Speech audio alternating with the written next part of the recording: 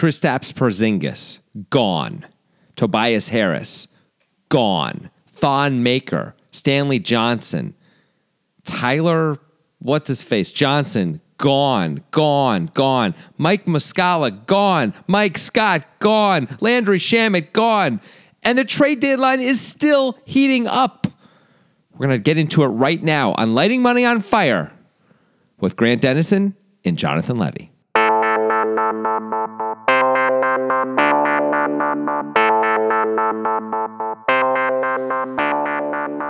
Yeah. Nice. That's good. No, that was strong. Yeah. No, it's trade deadline. Yeah, good stuff. Yeah, so it's trade. Hey, I got a big one that just came in. Seriously? Not big. Oh, man. The Toronto Raptors have traded guard Malachi Richardson for Emmer Predzlik. Great. And draft considerations. Nobody cares. That means nothing. Yeah, that's correct. Let's move on. So what we're going to do in this show is we're going to look at the trades that have already happened, and we're also, of course, going to talk about some of the looming potential trades, including Anthony Davis, Mike Conley, anything else that's out there that seems Maybe a like... little Kyrie Irving talk. Yeah, maybe some Kyrie as well. Not that he's going to get traded, but that's sort of a looming potential guillotine for the Celtics anyway. And as they're continuing to think about should they be trading Anthony Davis, and what is their team going to look like? So that's all in play. It also, I think, really strongly affects the Knicks' decision to trade Kristaps Porzingis, which is probably where we should begin, because that was a damn shocker. We have to begin with our best bets from last week, Jonathan, is the law of the land. But we will get to Kristaps, which is a name that I wish I had, soon after that. The Pelicans played the Rockets. We decided that they weren't going to score a lot of points as a group, those two teams. Cumulatively, yes. Under 233.5, they happened to go for 237, so we lost that one. Shocking, terrible. The refs screwed us. I mean, obviously they Rigged. called too many fouls at the end. Everybody got in the bonus. And Why did they let him shoot the threes? I don't know. I didn't Just watch. play better defense. I didn't watch the game. No, me either. Why would you watch that game? The Pelicans without Anthony Davis? Who cares? I mean, I try and watch Jahlil Okafor play. He continues to be kind of crushing it, by the way. He had one bad game, but just had another monster game the other day. And seems to be kind of the real deal. That is a very strange story, and one that we will continue to monitor. Nice. Oh, Jonathan it. almost just fell over. It's great. All right, Kristaps. Okay, Let's talk about the entirety of the trade here. cool. So the Knicks sent the blue chipper, Kristaps Porzingis, way outperformed his draft slot right away. Fourth overall pick. What was it, 4 years ago, 3 years ago? I think 4 years ago now. 4 years ago. Coming off a torn ACL, apparently medically cleared to play, right? And Yeah, I think so. Apparently he's like running and looks pretty good. and before tearing that ACL last year, was looking like a monster beast. 22 points, 1.5 blocks, 2.5 blocks maybe, and 6.5 rebounds. Yeah, and some other good stuff too. So Kristaps, that guy, very young still. Courtney Lee, sharpshooter, overpaid, and Tim Hardaway Jr., same category as Courtney Lee. Not sharp though, just shooter. Sort Shooter, of. yeah. Guy who shoots. Yeah, so those three guys went to the Dallas Mavericks, the home of the Luka, Yeah. in return for Dennis Smith Jr., a guy that it seems like the Mavericks gave up on as soon as they decided they were getting Luka, even though he's just in his second year in the league and is 20 or 21 years old. Two bad first rounders, two Mavericks first rounders, which are now going to be bad because they're going to be good now that they have Kristaps and Luka on the same team. Sure. It's going to be hard for them not to be pretty good. They're also down the road because the Hawks get the first round pick of the Mavs this year, and you can't trade next year's pick. So it's like the 2021 and 2023 picks. Oh, man. Even if Kristaps is hurt for the rest of his career, Luka's going to be good enough on his own by then. You would think. Yeah. So two bad first rounders. A dilapidated Wes Matthews, who has never been the same since tearing his ACL when he was with the Blazers. They're going to cut him almost certainly the Knicks will. And a dilapidated DeAndre Jordan. Yeah, another buyout candidate. So this was just a salary dump for the Knicks, effectively, including their superstar blue chip young prospect. They use Kristaps Porzingis to get off these other salaries and get the expiring contracts, and to get Dennis Smith Jr., which is, still has value in the league for sure. Even though they took Frank Nicolina over him in the same draft class. Yes, one pick before him. And they also, of course, have Moutier on the team, who's played all right. Yeah. But yes, Dennis Smith Jr. So now, as you might say, the Knicks are just basically a bunch of flopsome and jetsome. Yes, I would say things like Yeah. that. I like saying things just like that. Yeah, the Knicks are embracing the tank, although Porzingis wasn't coming back anyway. So, I mean, they were already embracing the tank. They are clearly going all out, for Zion Williamson, but more so they're going all out for free agency this summer. They want Kevin Durant and they want Kyrie Irving. Those make a lot of sense if you're the Knicks, right? Like that would make your team pretty good. Also, if you can add that to, everyone likes to say, Kyrie, KD, and Zion, but hitting that is like such a tough. If they hit that though, that would be incredible. That's like hitting a 3/4 court shot. Yeah. Like it's almost impossible. Just winning the lottery is hard enough. Yeah, they're the Knicks are going to have best a 14% chance to win the lottery. I mean, it's very unlikely to win it, and then they have to actually get KD and Kyrie. I don't know how likely that really is. Maybe. It seems like a lot of people are saying, people in the know are saying, the Knicks wouldn't have done this unless they had very strong information about at least Kevin Durant. So maybe there's something to that. It does seem like Durant is out of there in terms of Golden State. And there's only so many places he would really go, I think. The Knicks, I guess, are one of those places. Yeah. So maybe the Knicks know KD's coming and are now they figure if KD comes, they can get someone else. Ideally, it's Kyrie, but I think they would live with Klay Thompson and they would live with a few other guys too. Jimmy Butler's a free agent. Maybe they could try to get Kawhi. Kawhi is a free agent. That's a great one. There are other guys. I mean, this is less so, but like Tobias Harris is a free agent. Kemba Walker's a free agent. There are other really good players, not superstars, but really good players as well, who would make your team better once you already have Kevin Durant. Yeah. I mean, if they can hit that triple, inside the park home run of getting somehow Zion Williamson, which is the hardest of all three probably, because the most good things have to go right for that to happen. Kevin Durant and Kyrie, they are immediately Eastern contenders, assuming Zion is really what we think he is. I mean, I think they're the best team in the East if they have those three guys. Assuming Zion is anything close to what we think he is. Yeah, and he has the highest player efficiency rating in the history of college basketball this year, so that's pretty good. I mean, people are saying he's the best prospect since Anthony Davis. Better than Anthony Davis, really. Depends on who you talk to, Yeah. but Anthony Davis is that's 2012. Yeah. I mean, you think about guys who've come in since then. Ben Simmons came in since then. Embiid came in since then. Like, really good players came in since then, right? And those guys, like Ben Simmons, I wouldn't say has like crested expectations. He's just right around expectations. Yeah. So like better than that. Right. So yeah, like very few of the scouts and stuff think it's even really possible for Zion to be a bust. Maybe he can't be a superstar, maybe, but most likely I mean, he he is. can be but a superstar. Sorry, but I'm saying like even if he can't be a superstar, even if he can just be pretty darn good, you had a pretty darn good player who's young and you control for a long time to those two other guys. I don't see who in the East is beating you right now. Like, Yeah. maybe if the Celtics get Anthony, but no, if the Celtics get Anthony Davis and lose Kyrie, I don't think that's enough. Right. So I don't know how that, but here's the thing. I don't think it's going to work out like this. The Knicks, as we said, are very unlikely to get Zion just because the percentages are against them. I don't think Kyrie's actually going to the Knicks. I know he said some things lately that make it seem like maybe he is. He's saying things like, ask me July 1st, and I don't know anyone's shit. He said those two things when they were asking him about his previous commitment to staying with the Celtics, which he said at the beginning of the season. But if you look at those quotes in the whole thing he said in greater context, it's reasonable to interpret it. I'm not saying this is the only interpretation, but it's reasonable to interpret it of him more saying, I don't want to talk about this. Leave me alone, media. This is not something I want to spend time discussing. As opposed to, I'm definitely leaving, which is another way to interpret it and is also reasonable. Yeah. So, I mean, at the same point, he could sort of shut it down by saying, I'm absolutely re-signing with the Celtics. Of course the he end. could. And he hasn't done that. So that's a little problematic for Boston. But here's the thing. Kyrie left LeBron and the Lakers, right? Sorry, LeBron and the Cavs. Because he wanted to be the leader of the team. Right. He wanted to be the best player on the team. If he's on the team with Durant, he's not going to be the best player. He's back to where he was with LeBron. Although he might think he's better than Durant. These guys have overinflated egos. Maybe he would think that, but that's asking a lot because everyone in the league thinks, including the players, think Durant is amazing. Yeah, of course. So maybe Kyrie would think that, but but he knows he's the best player on the Celtics. And the Celtics could be a finals, could win the finals in the next few years. Like maybe as early as next season even, especially if you had Anthony Davis. Well, yeah. Of course, if he also apparently wants to join with Anthony Davis somewhere, but Anthony Davis is better than he is too. Maybe he doesn't know that. He probably doesn't know that. Maybe he just doesn't know that. Okay, fair enough. In fairness, he's like the 10th best player in the league these days. He's really playing amazing. I watch him every night. He's playing amazing, even though I don't like him as a person. I love him as a basketball player. It's incredible to watch.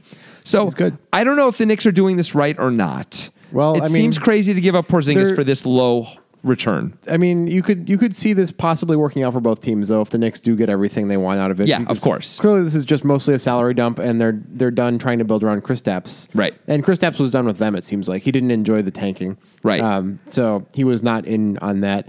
This works out clearly for the Mavericks, so you can see what the upside is for them. They get a potential, like, what a great second-best player to have on a team if Kristaps can come back healthy and be really improve still. Of course, he has a lot of upside to get better.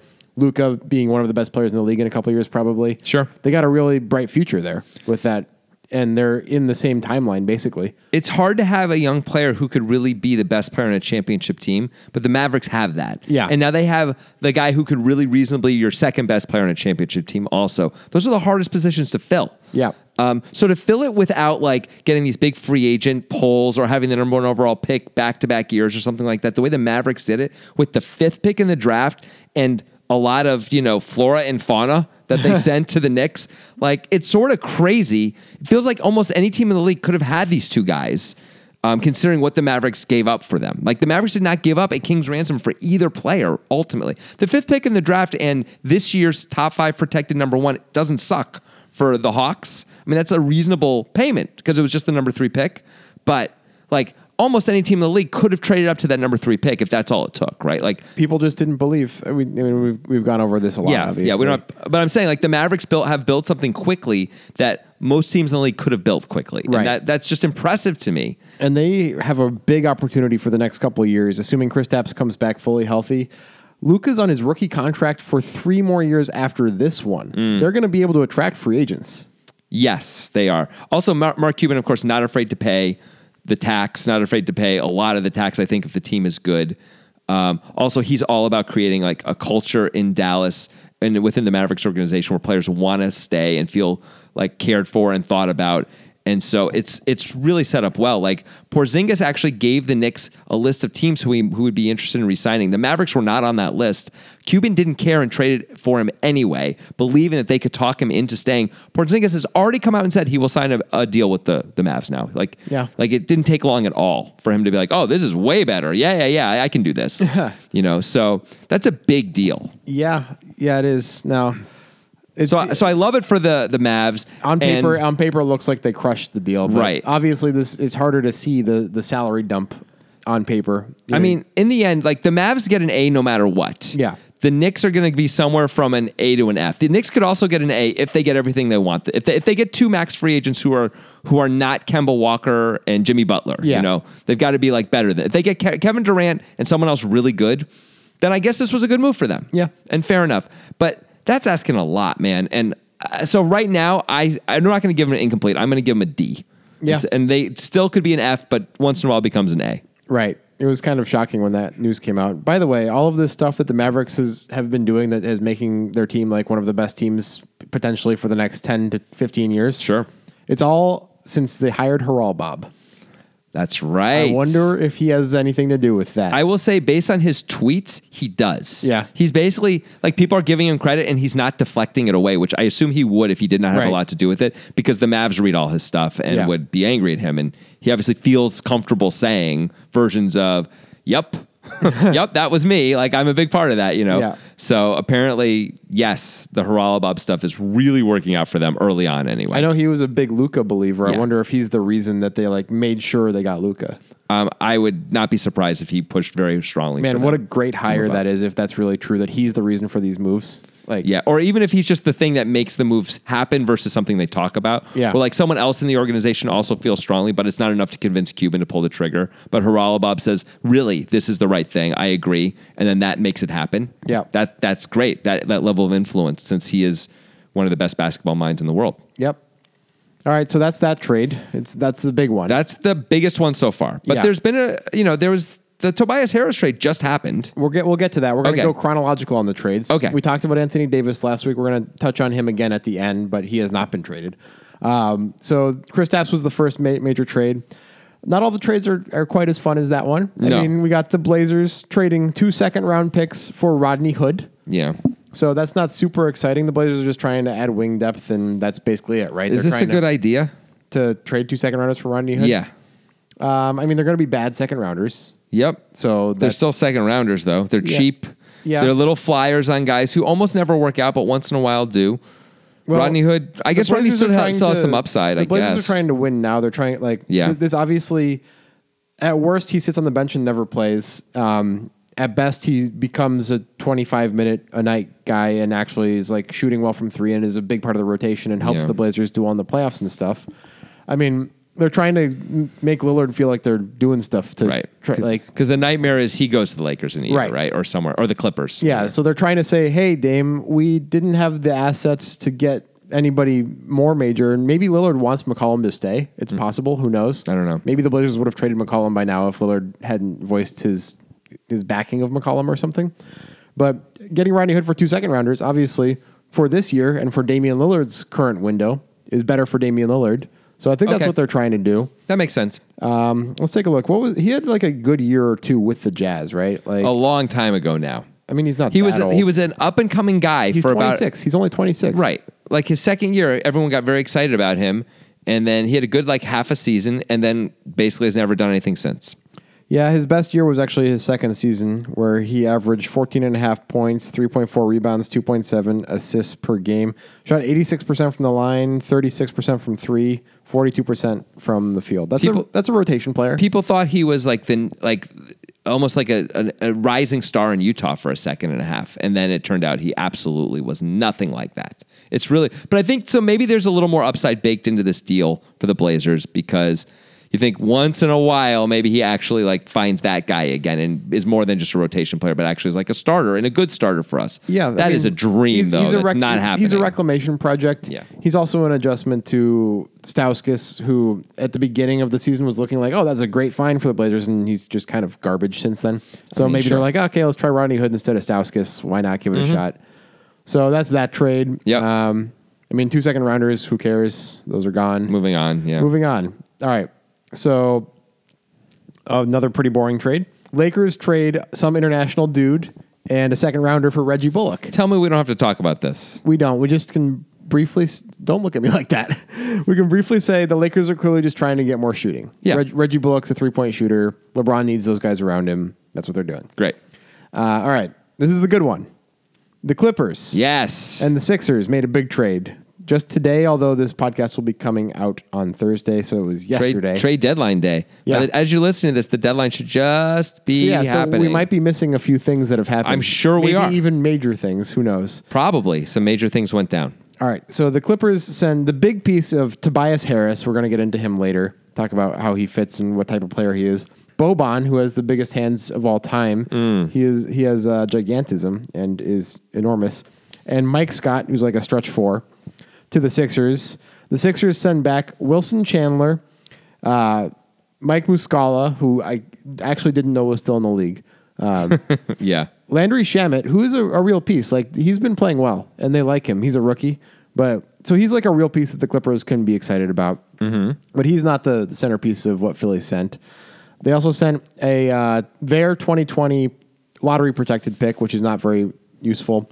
But the big piece here is that Philly had Miami's 2021 unprotected pick. Yeah. First rounder. And that is when high schoolers can enter the draft. Yeah. So Miami is probably not going to be very good at that time. That's what most people think. There's a chance it's going to be like a top 5 pick. Yeah. And it's going to be, even if it's a top 10 pick, if that is indeed that your high schools really enter the draft, which is still a little bit up in the air when that's going to be, I think. But if it is that year, then a top 10 pick is like probably what a normal top 5 pick is worth. So it's having it be unprotected is such a big deal on a team like Miami, where right now anyway, they kind of got nothing going on. And they don't have obvious windows or obvious ways to get way, way, way better, Right. So I love this move for the Clippers because Tobias Harris is a free agent anyway. Yeah, and the Clippers, with their current roster construction, with Tobias Harris being their best player, we're never going to do anything in the West. So you might as well try to retool.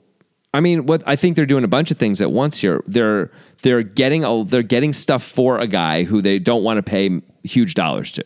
Yeah. Right. Because he's good, but he's not a superstar, right? Right. He's gonna be like $20 million a year, probably, right? I think he's more. Yeah. I think he's like 25 if you want to keep him. I mean, he's doing 21 points a game. He's shooting 43% from 3-point range, 8 rebounds. Like, someone's going to pay a lot of money for that. Wow, didn't you just say before this that he's not a good shooter? 43% from 3? He is a good shooter. He's a great shooter. Yeah, and this, by the way, and that's not like weird. The year before that, he was 41% from three. The year before that, he was 41% from three. That's when he discovered his three-point shot. This guy is good, man. Yeah, he's pretty good. And he's not a terrible defensive player either. So he's got some real game to him. He's like a borderline all-star. Not an all-star, but borderline. He'd be like in the conversation, you know. If he was in the East all season, he'd probably make the all-star team because Yeah. the East is so much weaker. But that's who he is, right? But he's not going to be an all-NBA third-team player ever in his life. No, but unless something weird happens. his efficiency is really impressive. 87% from the line, too, almost 88. Yep. 50% from the floor. Yep. No, it's nice. His numbers are nice. Scoring 20 points and getting all those boards. He's like a great stretch four. But here's what the Clippers are thinking, right? Number one, they don't want to pay him all this money because they don't believe he can be much more than what he is right now. Yeah. Number two, and more importantly, I think they're gearing up to make their plays for free agents. Oh, also. right. Because they're like, hey, we're another LA team, by the way. You can come live in LA. Anthony Davis mentioned 4 teams that he'd be willing to sign long-term extensions to, and one of them was the Clippers. It was Clippers, Bucks, Knicks, and Lakers. Now, I don't know why he would pick some of those teams, including the Clippers, but I guess if you want to live in LA, the Clippers are a reasonable alternative for sure, and they now have space. They're like, this works as a salary dump to some degree for them. Oh, yeah. So they can try and like get some other guys. To me, this trade works well for both teams. Mm-hmm. I think the Miami unprotected pick was always going to be traded by Philly. I don't think they were ever going to keep it because like they have their young guys. They have a core to build around. You know, I maybe they were going to keep it sometimes, but I felt like it would always be a piece of a trade where they would try to get another asset. Okay.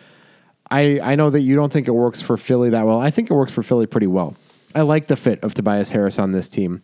If he can play he plays better defense than Wilson Chandler for sure. Plays better than Wilson Chandler in general, obviously. Shooting 43% from three. I mean, maybe that's not reasonable, but at least 40% is reasonable. Sure. Which is incredible for if he's going to be like this 6'9" bulky four who can guard fours. Think about their defensive upside now. With Simmons, Butler, Embiid, and Harris on the same floor, how are you going to score? You wait till the reserves come in, I think. That's how you score. And then Harris can play so well with Simmons because you can put him at the four. You can play the four on offense and defense, and he's going to nail threes when Simmons hits him. Sure. I mean that's pretty normal for Forrest. Not at this level of shooting, but like Forrest hitting threes is pretty regular these days in the league. Right. But he's like a really, really good version of that. He's one of the better Forrests. I think this is an upgrade for the Sixers for sure. I'm not sure if it's enough of an upgrade. Like the Sixers are saying, okay, we're going for it right now. Yeah. Like they traded for Jimmy Butler. I mean, considering like what they've gotten in terms of improving their team this year, it's kind of amazing, right? Like they gave up Saric, Covington, and basically the Miami pick. Yeah. Really. And added Jimmy Butler and Tobias Harris. And they went from a team which was really clearly not in the very top echelon of the East, probably the fourth best team in the East, behind even the Celtics, even back then, even at the beginning of the season when the Celtics were struggling. Not anymore, are they? But they were. And now they've got 4 guys where it's almost like an East version of a super team. It's not like the West, where the super team is like the Warriors. But on the East, this is the most really good players, I think, on one team now. I mean, their starting lineup is kind of absurdly good. JJ Redick is currently injured, but he'll be the 5th guy. Yeah, he can't play much defense, but that won't matter in that lineup. I mean, it may matter a little, but only against the very, very best teams, right? So in the playoffs, it may matter a little bit. The fact that Ben Simmons is not a threat to shoot from the outside doesn't go away. No. But adding Tobias Harris feels like it's a really good move. I don't think this makes the Sixers the favorites to come out of the Eastern Conference, but by the time we get to the playoffs, that may be very clear that they are the favorites too. Yeah, We'll see how it all blends together. It's you don't really know till you're there. But I like this move from the Sixers' point of view, except I don't like this move because I feel like Elton Brand is going a little too all in right now on this core. That Miami pick is worth so much. If Tobias Harris walks at the end, like there's many scenarios where both Jimmy Butler and Tobias Harris walk because they're both free agents. And now you're back to Ben Simmons and Joel Embiid and a whole lot of nothing, and your best asset is out the door too now. You don't have Saric anymore, you don't have Covington anymore, both who are nice players, and you lose that Miami pick also, which could have either gotten you a young player or gotten you something in trade. I don't know, man. They need to re-sign at least one of these 2 guys. Yeah, hopefully both. Otherwise, I don't know if they can afford to re-sign both, honestly. The amount of money it's going to take. It's going to be a lot. But if they don't, like, like there's a very like Jimmy Butler does not seem super happy in Philly. They don't seem super happy with him.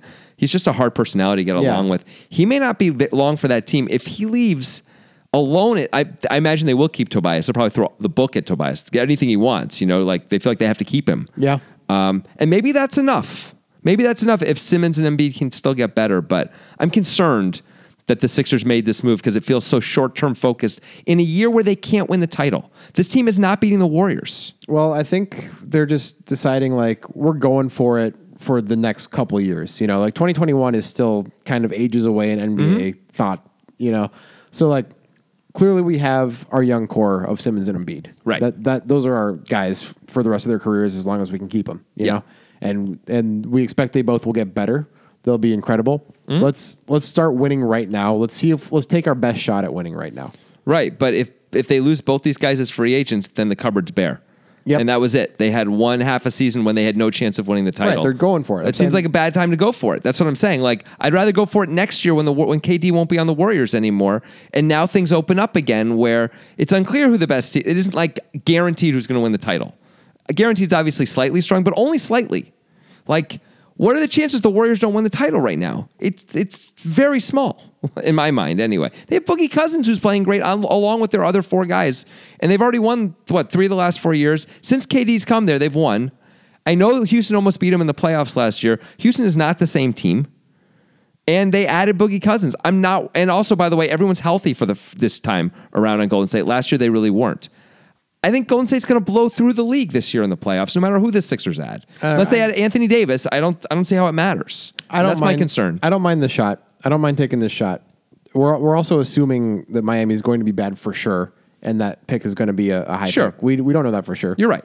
Justice Winslow's been playing the point this year. He's been playing it pretty well. Josh Richardson is getting better, and he's a good young piece. I mean, like they get one more good piece. Miami's good all of a sudden. I mean, they're okay. Yeah. Sure. You make a fair point. You're out of the lottery. They could be like the 17th pick in the draft instead of the 6th pick in the draft. That's true.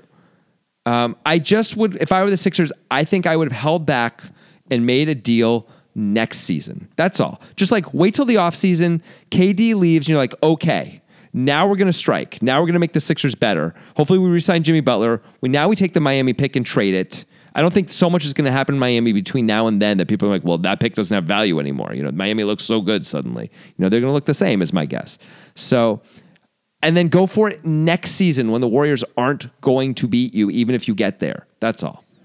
Yeah. I mean, those are fair points. I kind of like taking the shot. I want to see what happens. Well, I mean, as a non-fan of the Sixers, I want to see what happens too. Yeah. I like the Warriors. I like teams loading up to try and compete with them because I want a competitive NBA Finals. I just am concerned we're not going to get it no matter who they play. And the East just got a little tougher, It sure did. And the East may keep getting tougher. The Raptors are talking about trading for Mike Conley. Oh, yeah. Like Lowry gone, Conley coming in, Lowry possibly to Utah, by the way. Stuff could get weird in a hurry. And that's a way, by the way, I think that's a play for them to keep Kawhi because Conley's younger than Lowry and better than Lowry at this point. Conley's not that much younger than Lowry. But he's a little bit younger. And he has less wear and tear on him. Like, I know Conley's been injured and stuff, but he was hurt last year. No, I know, for most of the year. So what are you talking about? But Lowry plays like an old dude and he's declining. And Conley isn't. I don't know. I feel like you're just deciding. I sort of You're am. just kind of deciding that for. No, I am a little bit. Conley's 31, dude. How old is Lowry? He's probably 33. Well, that's a big difference. Yeah. Especially if you're talking about, if you're Kawhi and you're thinking about staying in Toronto, and if Lowry's 33. He is 32. Okay, when does he turn 33? March 25th. Okay, so he's about to be 33. Yeah. Okay. So if you're if you're Kawhi, and you're talking about re-signing for 4 years or 5 years, I guess it would be 4 years, with the Raptors, and you're like, well, Lowry's basically done. Maybe I get one more season out of him, and then he's cooked, right? Or Conley, you get 3 seasons out of him, and you could see yourself really contending for those years. That feels like a big difference from Kawhi's point of view. All right, well, that's not a real thing that's happened, and that's what we're trying to talk about, real things that's happened. Okay. So let's get back to those. Sure. So the Tobias Harris one, I think is going to be the most interesting one to play out this season because the Mavericks aren't going to contend this year, despite making the bigger trade so far.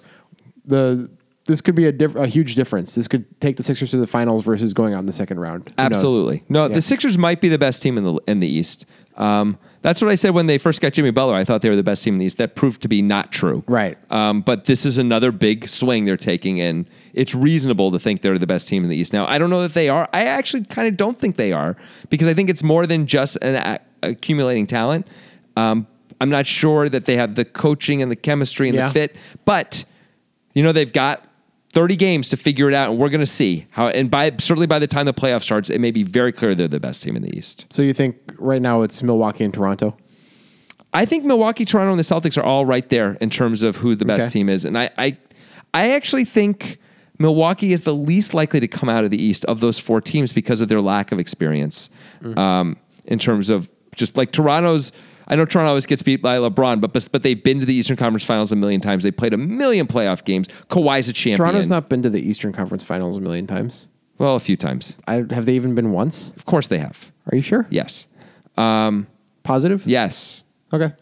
The Celtics were, up 3-2 in the Eastern Conference Finals without Kyrie last year, right?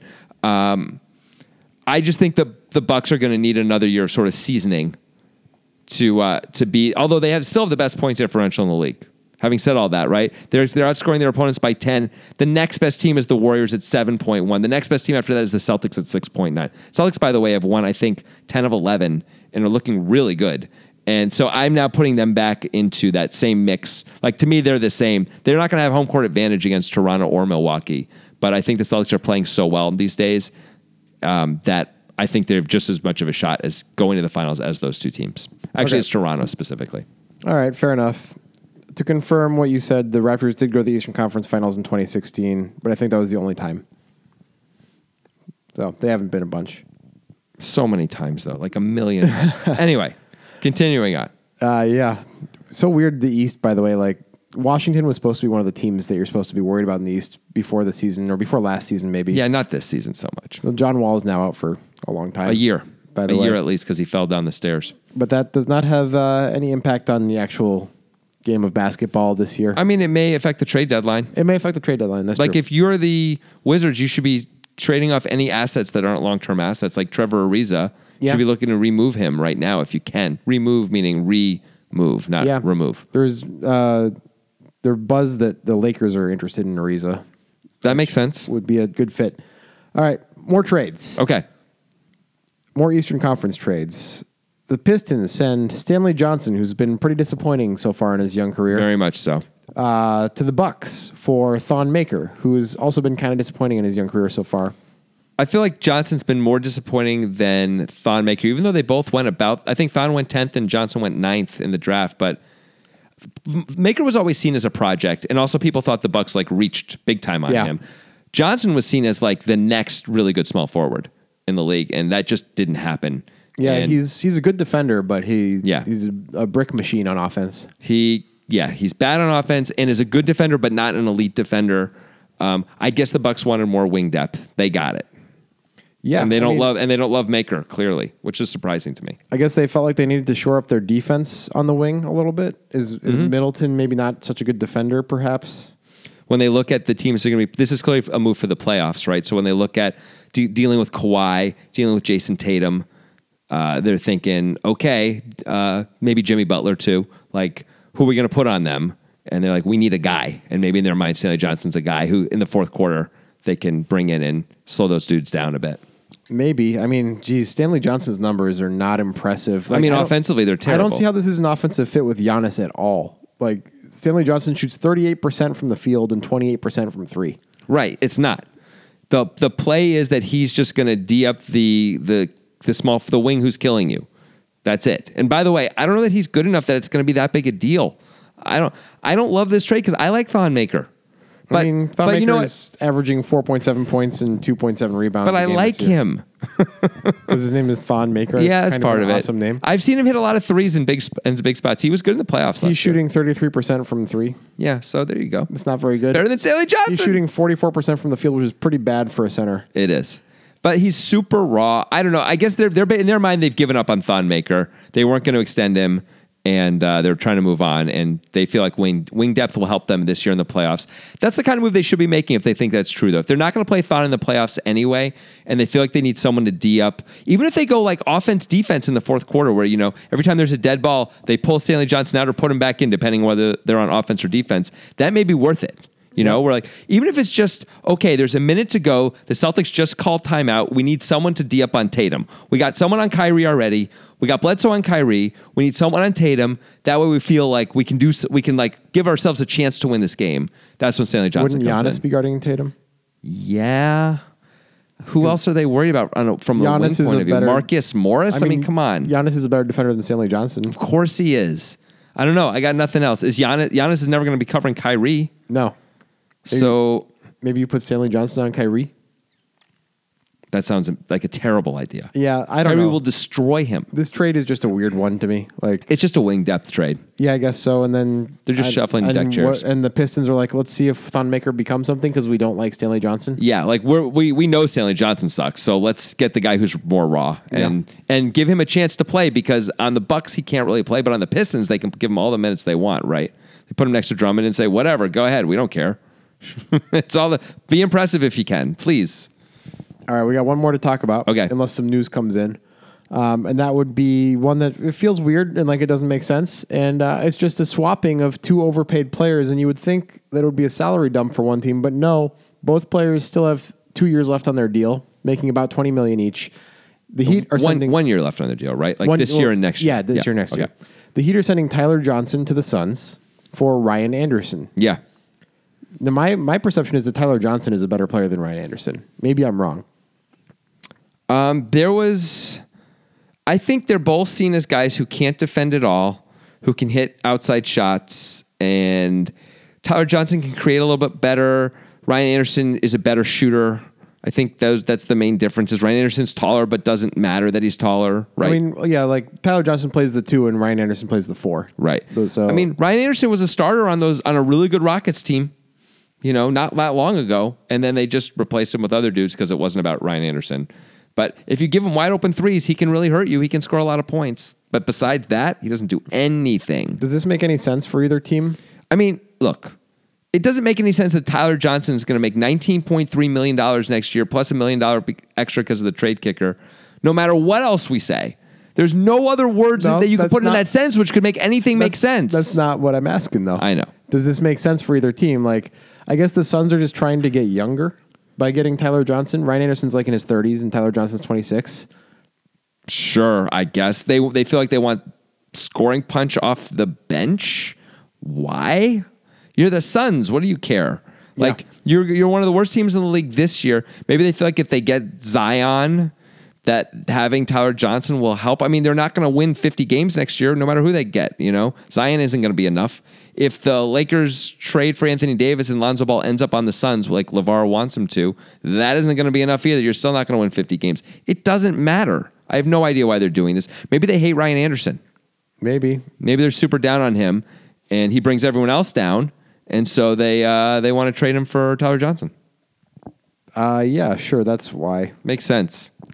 I mean, neither of them have very impressive numbers. Geez, Ryan Anderson is averaging 3.7 points per game this year. I mean, how many minutes is he playing? Like almost none. Playing right? 18 and a half. Oh, wow. That's way more than I would have guessed. Yeah. Tyler Johnson's averaging at least 10 and a half points a game. Yeah. And Ryan Anderson is shooting 20% from 3 this year. That's just super weird. Well, you can see why they wanted to get rid of him, right? He's older. He sucks. So why did the Heat do it then? I got a lot of silence. I don't know, man. But you know what? It doesn't matter. This is just rearranging deck chairs on the Titanic for both these teams right now. I don't think we need to do a deep examination of what the Heat's thought process was on getting Ryan Anderson. I'm just curious, like, why would either team do this? It doesn't make any sense. Maybe there's locker room issues with Tyler Johnson or something like that. Maybe he's a little punk. It really feels like the Suns got more out of it based on the numbers. It really does. I don't know. That's a weird one. All right. So let's talk about the trade that hasn't happened. Okay. A little bit more speculation on the whole Anthony Davis situation. Cool. The fact that he hasn't said he'll only play for the Lakers is a good sign for the rest of the teams that are interested in him. The fact that he hasn't been traded yet obviously means a couple things. It means the Celtics are still in play because of the Kyrie contract situation. Sure. It means that maybe the Pelicans are making a play for Zion here. They're trying to find out who has the first overall pick and then trying to guarantee themselves Zion. I mean, or at least give themselves a shot at it, right? Yeah. Depending on who gets it. Like if the Knicks end up with the pick, the Knicks are going to have a really interesting, like both teams are going to have a really interesting moment where it's like the Knicks have to think, do we want to pay Anthony Davis $40 million a year and get him at age 26, or do we want Zion from the beginning where we don't pay him almost anything for a while comparatively, and we get him at age 19 instead of at age 26, and we get 7 extra years of Zion. Anthony Davis is fully formed. Zion isn't. Zion is an unbelievable prospect. What are we supposed to do? I mean, that is an interesting question and a tough one. I think from an expected value point of view, you have to take Anthony Davis. Like if you're any team that gets the number 1 overall pick, you're probably supposed to take Anthony Davis. I think it depends, though, on where your franchise is. If you're the Knicks and you've just signed Kevin Durant, and you're trying to get someone else, then you trade for Anthony Davis for sure, right? Because now you have Durant, Davis, and another, let's call it Kemba Walker. Let's say Kyrie doesn't come. Who cares? You're the best team in the East. Yeah. Like, that's enough. Anthony Davis, Kevin Durant, and whoever, someone else pretty good is the best team in the East, and will be. But if you can't get, let's say, KD, and you can't get Kyrie, and now you're looking at Jimmy Butler and Kemba Walker on your team, I mean, I guess adding Anthony Davis is pretty awesome to that team. Now they look really good. That's a pretty good team. Having said that.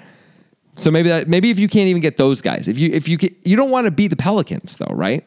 No. So you got to be able to have other stars on that team too. But you're in New York, you can attract free agents. Boy, they love to say that, but when was the last time they actually did that? That's never. True. When's They've the last time never New done York it. ever had a good team? Like the 90s, they were okay. They But won like 50. They said, Patrick Ewing never made a big shot in his career. That's right. Big Pat never made a big shot in his life. But the Carmelo Anthony, Mike Woodson Knicks won 52 games one year. Okay, that doesn't count. That's it. I mean, an actual threat. When's the last time the Knicks have been a threat? I mean, since Patrick Ewing, and that's it. They weren't even a threat then, right? They were. They went to the finals. They were a threat. They went to Game 7 of the finals. They were a threat. Oh. They lost to the Rockets. Oh, okay. When Michael Jordan wasn't there, they were a threat.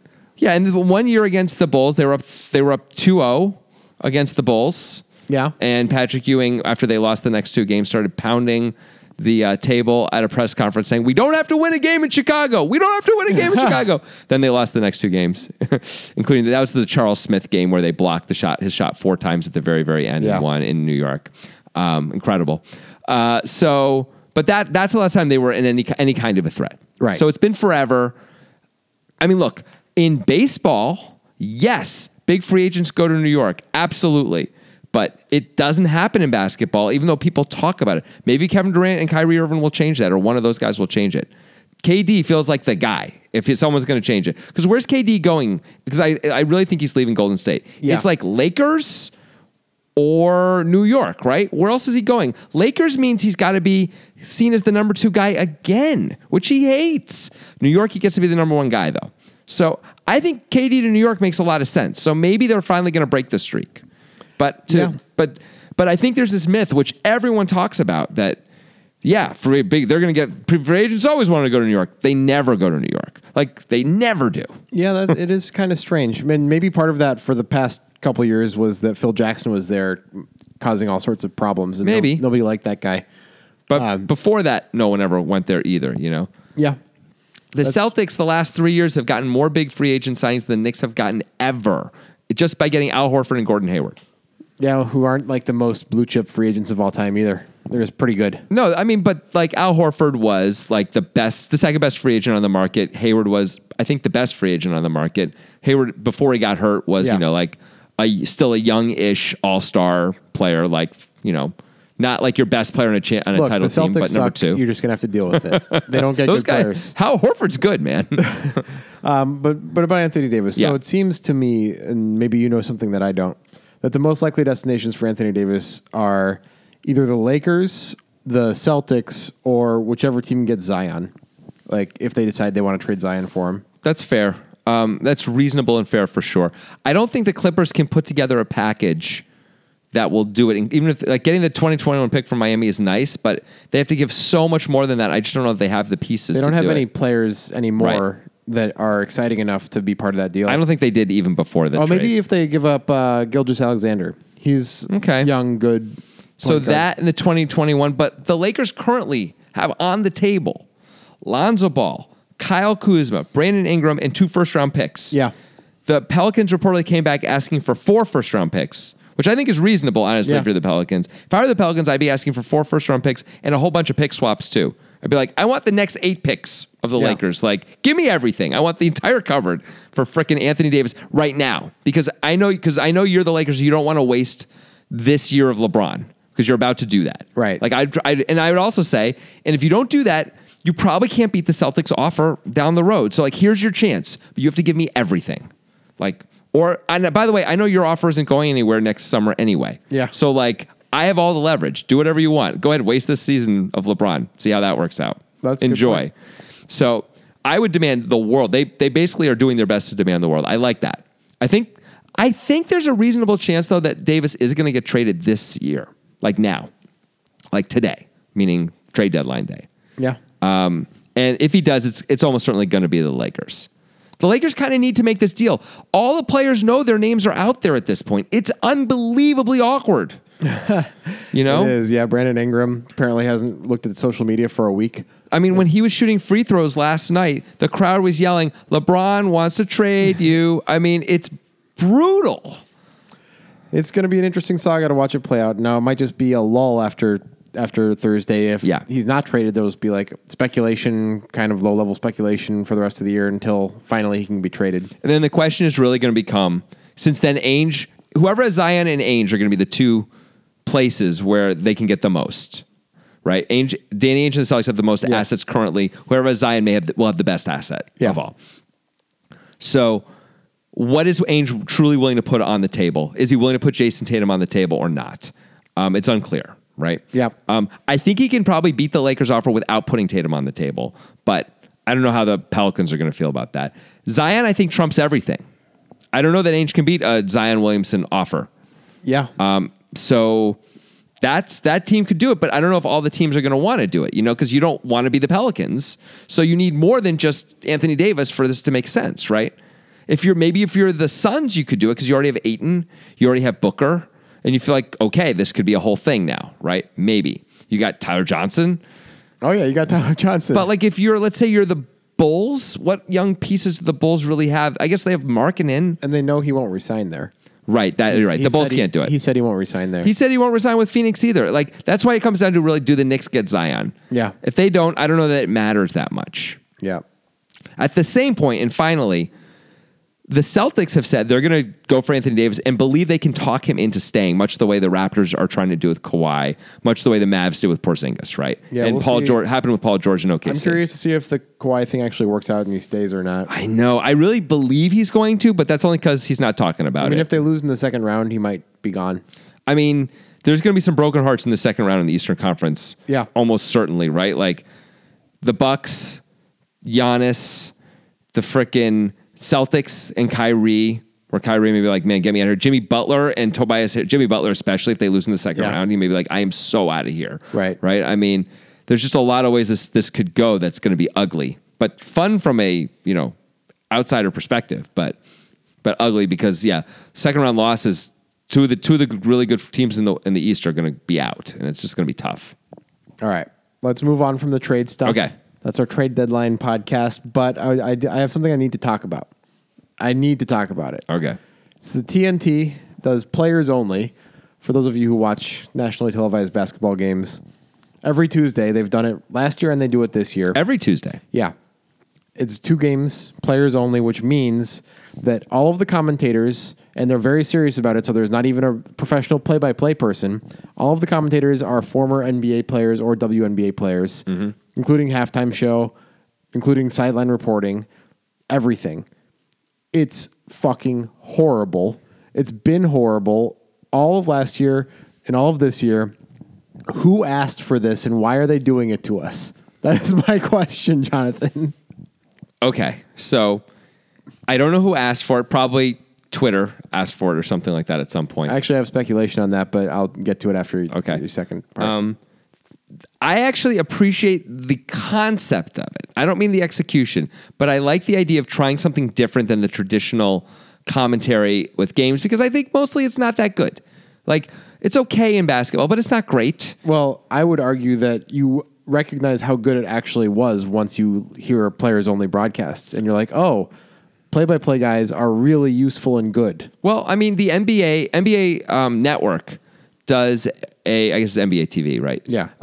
Does a game every season with no commentary at all, no commentators. Oh, really? Yeah, and they've been doing it for years now, and they just do one, and they're like, it's a little bit of a thing, and I've watched it, and it's weird.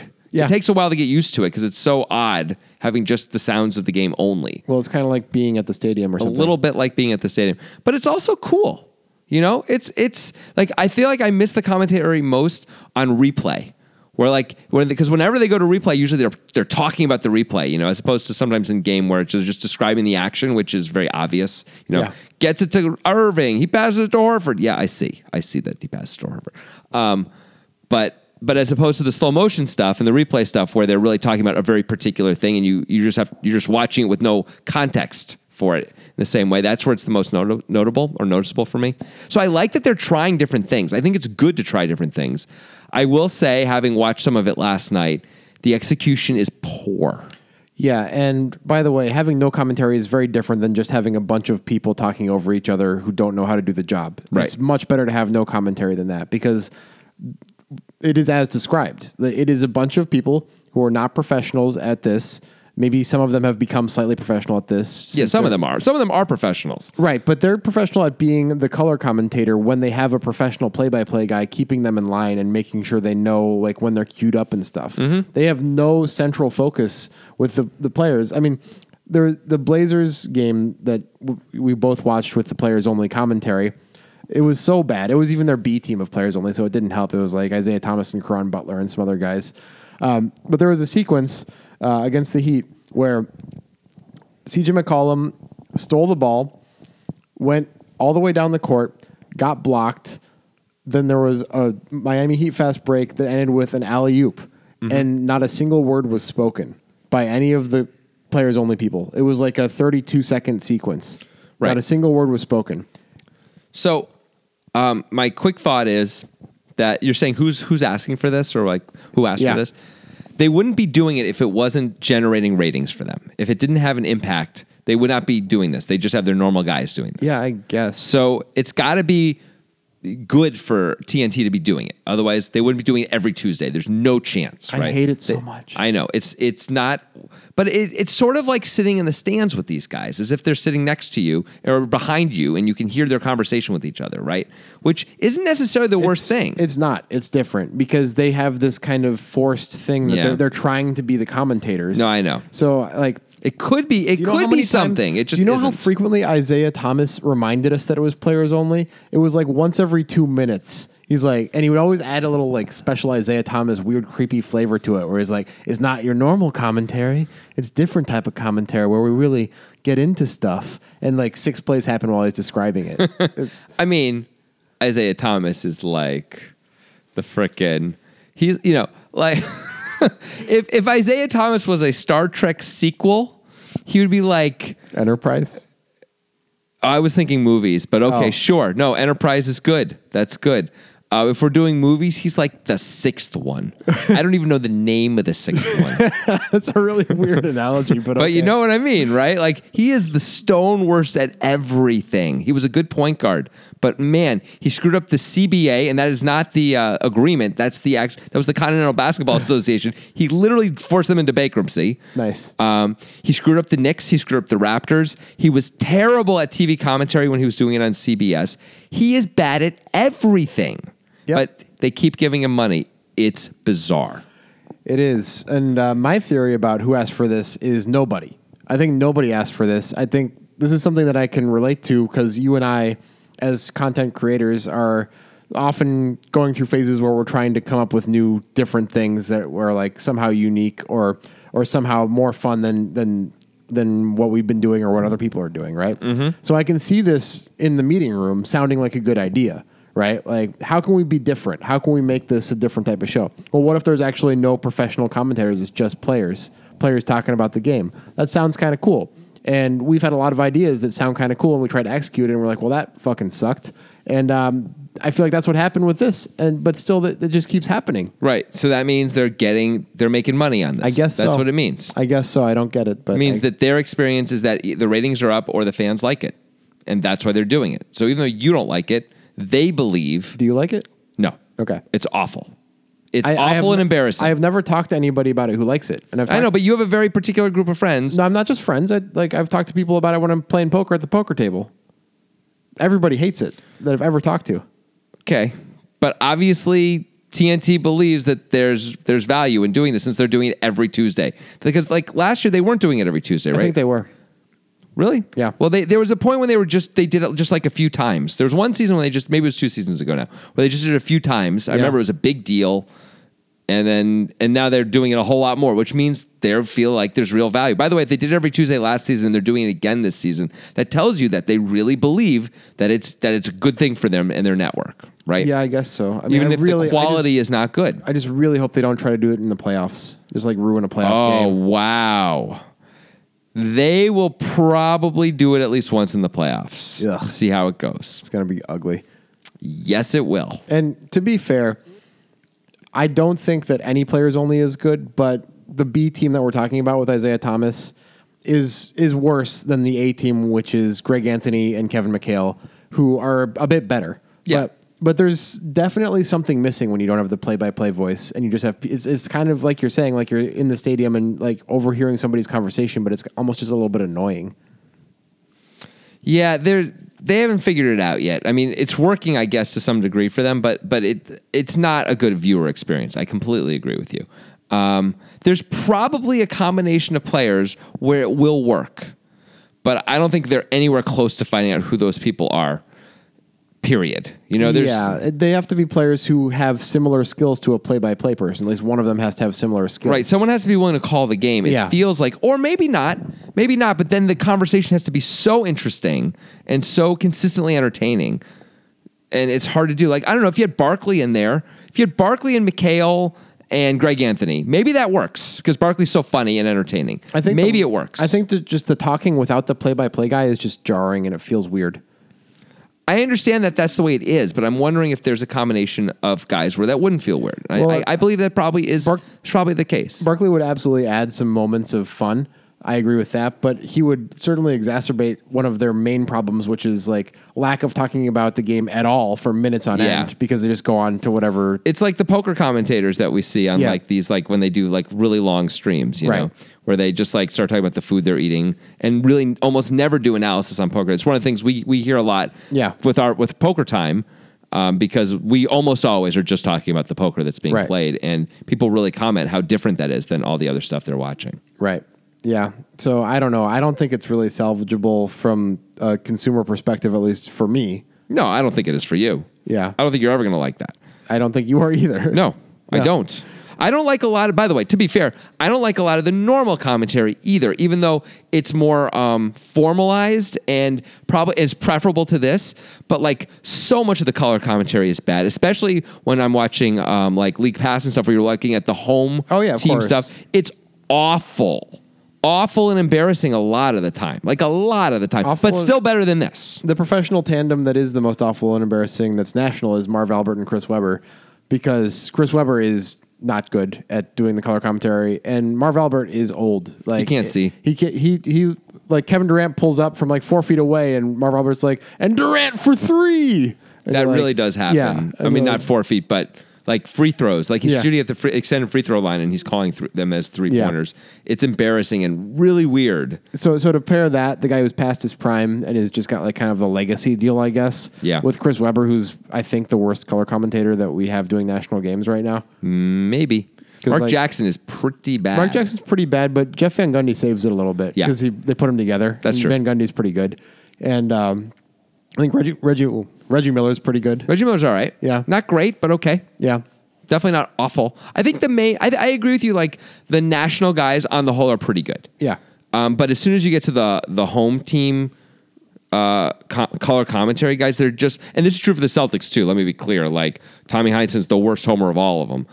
But they are so like, it's not enjoyable at all to watch the game. I actually like watching Celtics games from the point of view of the other team because I want to hear what they say about the Celtics that's less biased, you know? But oftentimes they're so biased towards their own team, much like the Celtics guys are, that it is actually, it's kind of just annoying and lame and stupid. Like when they're all getting upset at things that like, oh my God, that was a foul, when it's like a clear 50-50 play could go either way, or clearly wasn't a foul, by the way. You know, like I'll see that all the time, and it's just, with the Celtics guys too, super annoying. I hate it. You know which team I have a lot of respect for, even though they're not like the most exciting team, but as far as being unbiased, is the Indiana Pacers. Those guys are not homers at all. Is Quinn Buckner no longer doing games? I don't know if he is. Because he is bad. Oh. I don't think he is. Okay. Quinn Buckner's the guy who was critiquing the Celtics last season because they were, quote, taking too many threes. Okay, maybe it was the Pistons. It's one of those Midwest teams. I can't remember which one. Sorry, I forgot. I thought it was the Pacers, but it must not be if it's that guy, because I remember watching an NBA League Pass game with their commentary, whichever team this was, and the only way I was able to tell which team it was for is that they used players' first names. Like, because that's good. The home team only, like, that's the homer guys are like, yeah, so Allen does the thing, you know? Yeah. Whereas if it's national, they never do that. Right. But most of them are super biased. Boston is really bad. So bad. It's probably the worst, actually. It's really bad. It's right up there anyway, for sure. Top 5. But it's a lot better than players only. Yep. And with that, let's get to our best bets. It's about time. All right, Thursday night, there's only one game that we were able to bet on, so we're betting on that. Yep, we're forced to pick this game, so. The Spurs are traveling to Portland to play the Blazers. Easy game to bet on, The Blazers are 5-point favorites. What is your bet? It's really clearly Spurs +5. Okay, and this why? is like a home run bet. Why is it Spurs? This is like, if you like had the power to see in the future, but it was just for basketball games, that's what you'd be right now when you picked Spurs +5. Because it's so obvious that the Spurs are going to cover this game. That's what I'm trying to say. Is that clear? Explain why. San Antonio is a surprising 32-23, meaning as quiet as little a house mouse, you know? Super. You never know he's even in the room. Tiny house mouse. They're 32-23 though, man. They're legit. DeMar DeRozan's having a pretty darn good year. LaMarcus Aldridge made another All-Star team. They're coached by the best coach in the league, right? They've got reasonable depth. This team is the team. And they are going to, I don't know if they're going to win the game. I don't think they are, but I think they're going to cover. 5 points is too much for this team. I think the perception of the Spurs does not equal the reality of the Spurs. What do you got? Okay. I mean, the Blazers are going to win by 20, but I have the over on the line of the amount of points scored, 227.5. The Blazers' last game was against the Heat on Tuesday, and they lost that game and were clearly very frustrated and gave up a lot of points and are the Blazers are an explosive offensive team, although their defense looked very bad. I think they're going to score a ton. I think their opponents are also going to score a ton. I like the over on 27.5. Me too. Sure. Okay, but I don't really like +5. Is that just because you don't want to bet against the Blazers, though? Because it's obviously like a money-making bet. No, there's no way I don't you could bet this and lose. No, I think this will be a high-scoring game, and I think it'll be decided by a large margin. Oh, so you think the Spurs are going to win by that much? I don't know. I'm not convinced the Spurs are going to win by like 12 or something. Okay. 15. Well, all right, let's just bet the over. That's okay, fine. We'll bet the over. All right, and that is the end of this podcast. All right, we have to listen to the end.